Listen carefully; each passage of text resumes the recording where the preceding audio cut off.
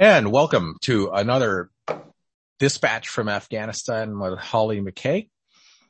This dispatch will be answering questions that have been asked of Hollie on the internet. And without further ado, Hollie, are you ready to go? I am ready to go.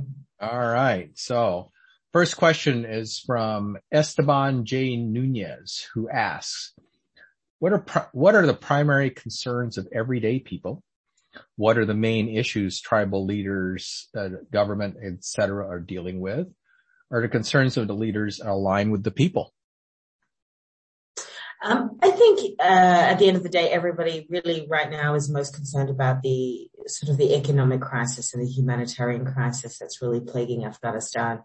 Once the Taliban took over and the US left, all the aid was frozen, and so there really is no money coming in. There's a hard cash crisis.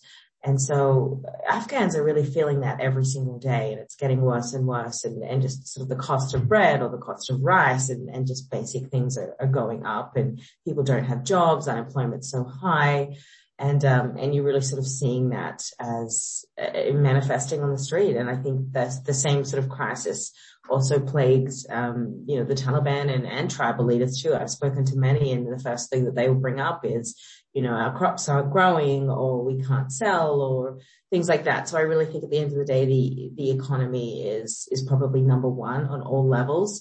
And then obviously you have security elements too, and people are just wanting to feel safe and secure and to try to live their life in freedom, which is something that a lot of people are not sure that they can do, or still sort of slowly adjusting to this new world. So yeah, I would say economy number one, and then security elements come a pretty close second.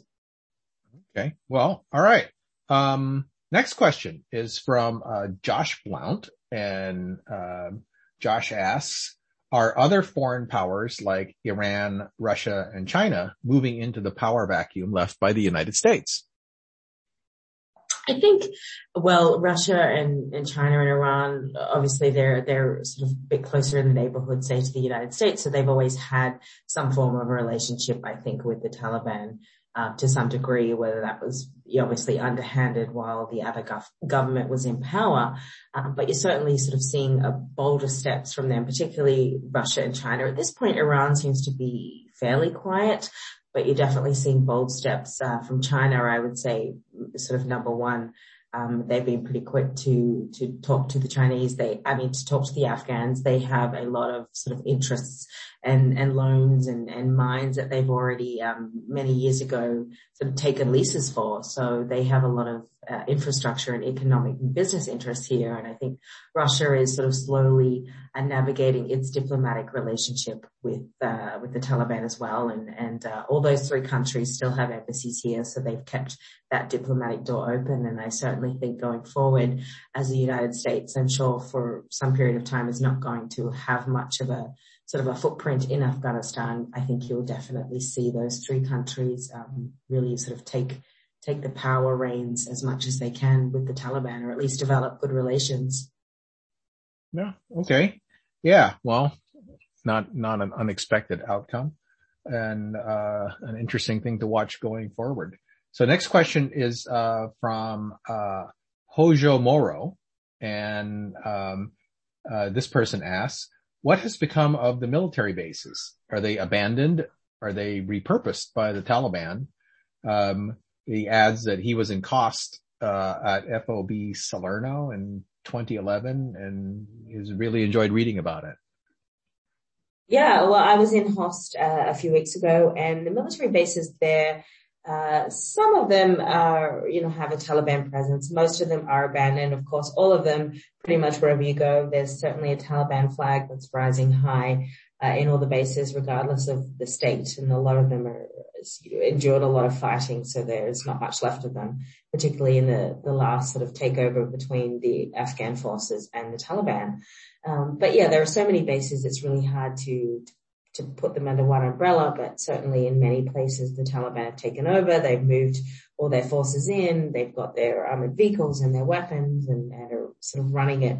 But obviously the need for the amount of bases that were there before, I don't think the Taliban sort of has that need anymore, just because it's technically, I guess, not a country at war the way that it was previously. So there's sort of a mix between the Taliban taking it over and others just being left abandoned. But you can pretty much rest assured that there will be a Taliban flag flying high at every single one of them. Okay. All right. So next question is from just beyond the wheat field. And this person asks, how does COVID seem to be affecting things there? I haven't seen any reporting on it. Yeah, you know what? To be honest, there really isn't a lot of COVID here. And I think when I speak to hospitals, and they will say, obviously, when that sort of surge was happening in the spring of 2020, Afghanistan did suffer a lot from that. And the hospitals were overflowing, and there certainly were a number of deaths. But I think kind of after that period, things were really fixated on the growing or deteriorating security situation. So therefore, COVID really did go away, and it's sort of a bit of a joke. Anas Haqqani, one of the Haqqani network people running security in Kabul, said sort of in the beginning that, there's no COVID here since the Taliban came, and another journalist sort of made a joke saying, well, even COVID ran away from you. So, to a degree, it's quite true. I don't hear people talking about it. It's just not something that people really discuss. You don't hear a lot about people saying relatives died of it, although that certainly happened. But I think living in Afghanistan too, you do develop quite a strong immunity, so to speak. So I think, and it's quite a young population. So I don't think Afghanistan was as badly hit as even neighboring Pakistan was. So I think, COVID was very far down on the priority list of Afghans that were simply trying to survive. Okay. All right. So next question is from Dahiri Waziri. And this person asks, how do you stay detached from the things you write about in Afghanistan? Or do you think feeling connected helps make more compelling writing?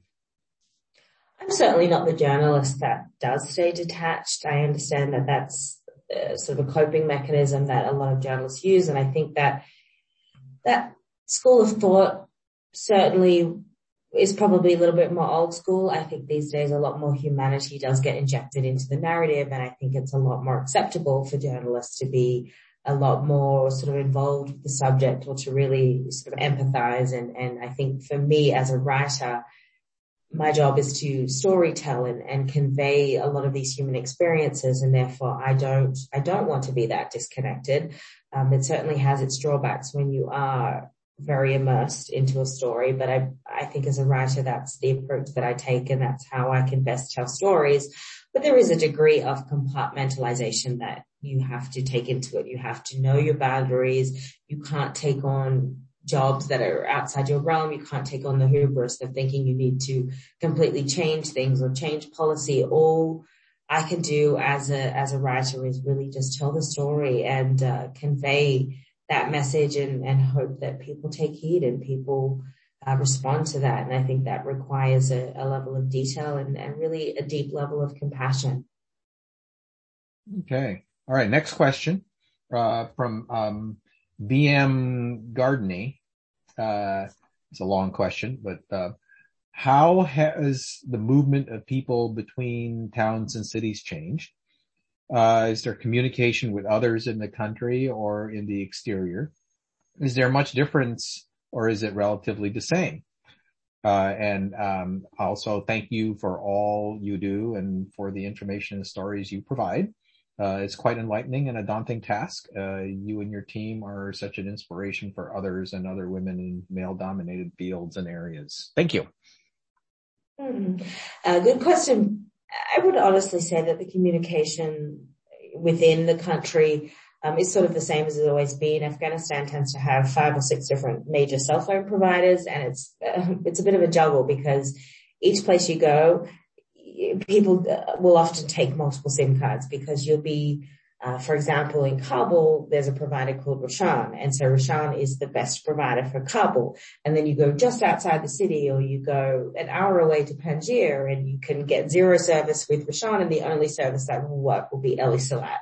And then you go to a different province, and ACC or just the different networks have different places. So it's a bit of a juggle in that respect.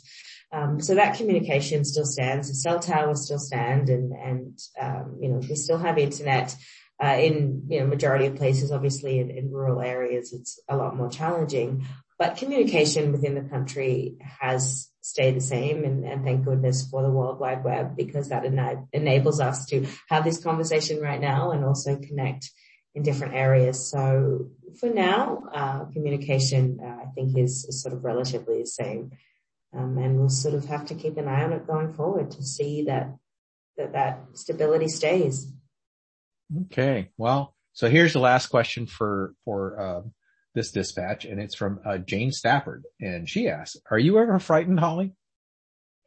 I definitely say that you shouldn't go into this work never being frightened. You should have a healthy amount of fear for situations that warrant fear. And I think that if you're going into a situation completely fearless, you probably shouldn't be there, because fear is there for a reason. It makes us very aware of our surroundings, and hopefully propels us into making smarter decisions to get ourselves into safer situations. So I'm definitely not fearless, but I think you have to perfect this balance of not panicking in situations, and trying to think with a level head, and maintaining your cool, is very important. So, I would definitely not say I'm never frightened, but I think that you have to manage it in a way that's appropriate to the situation, and to make the best decisions. You have to be able to think clearly. All right. Well, thank you very much. That's it for the questions for this dispatch from Afghanistan with Hollie McKay, and hope everybody enjoyed it. And we will talk to Hollie again soon. In the meantime, thank you very much. Thank you.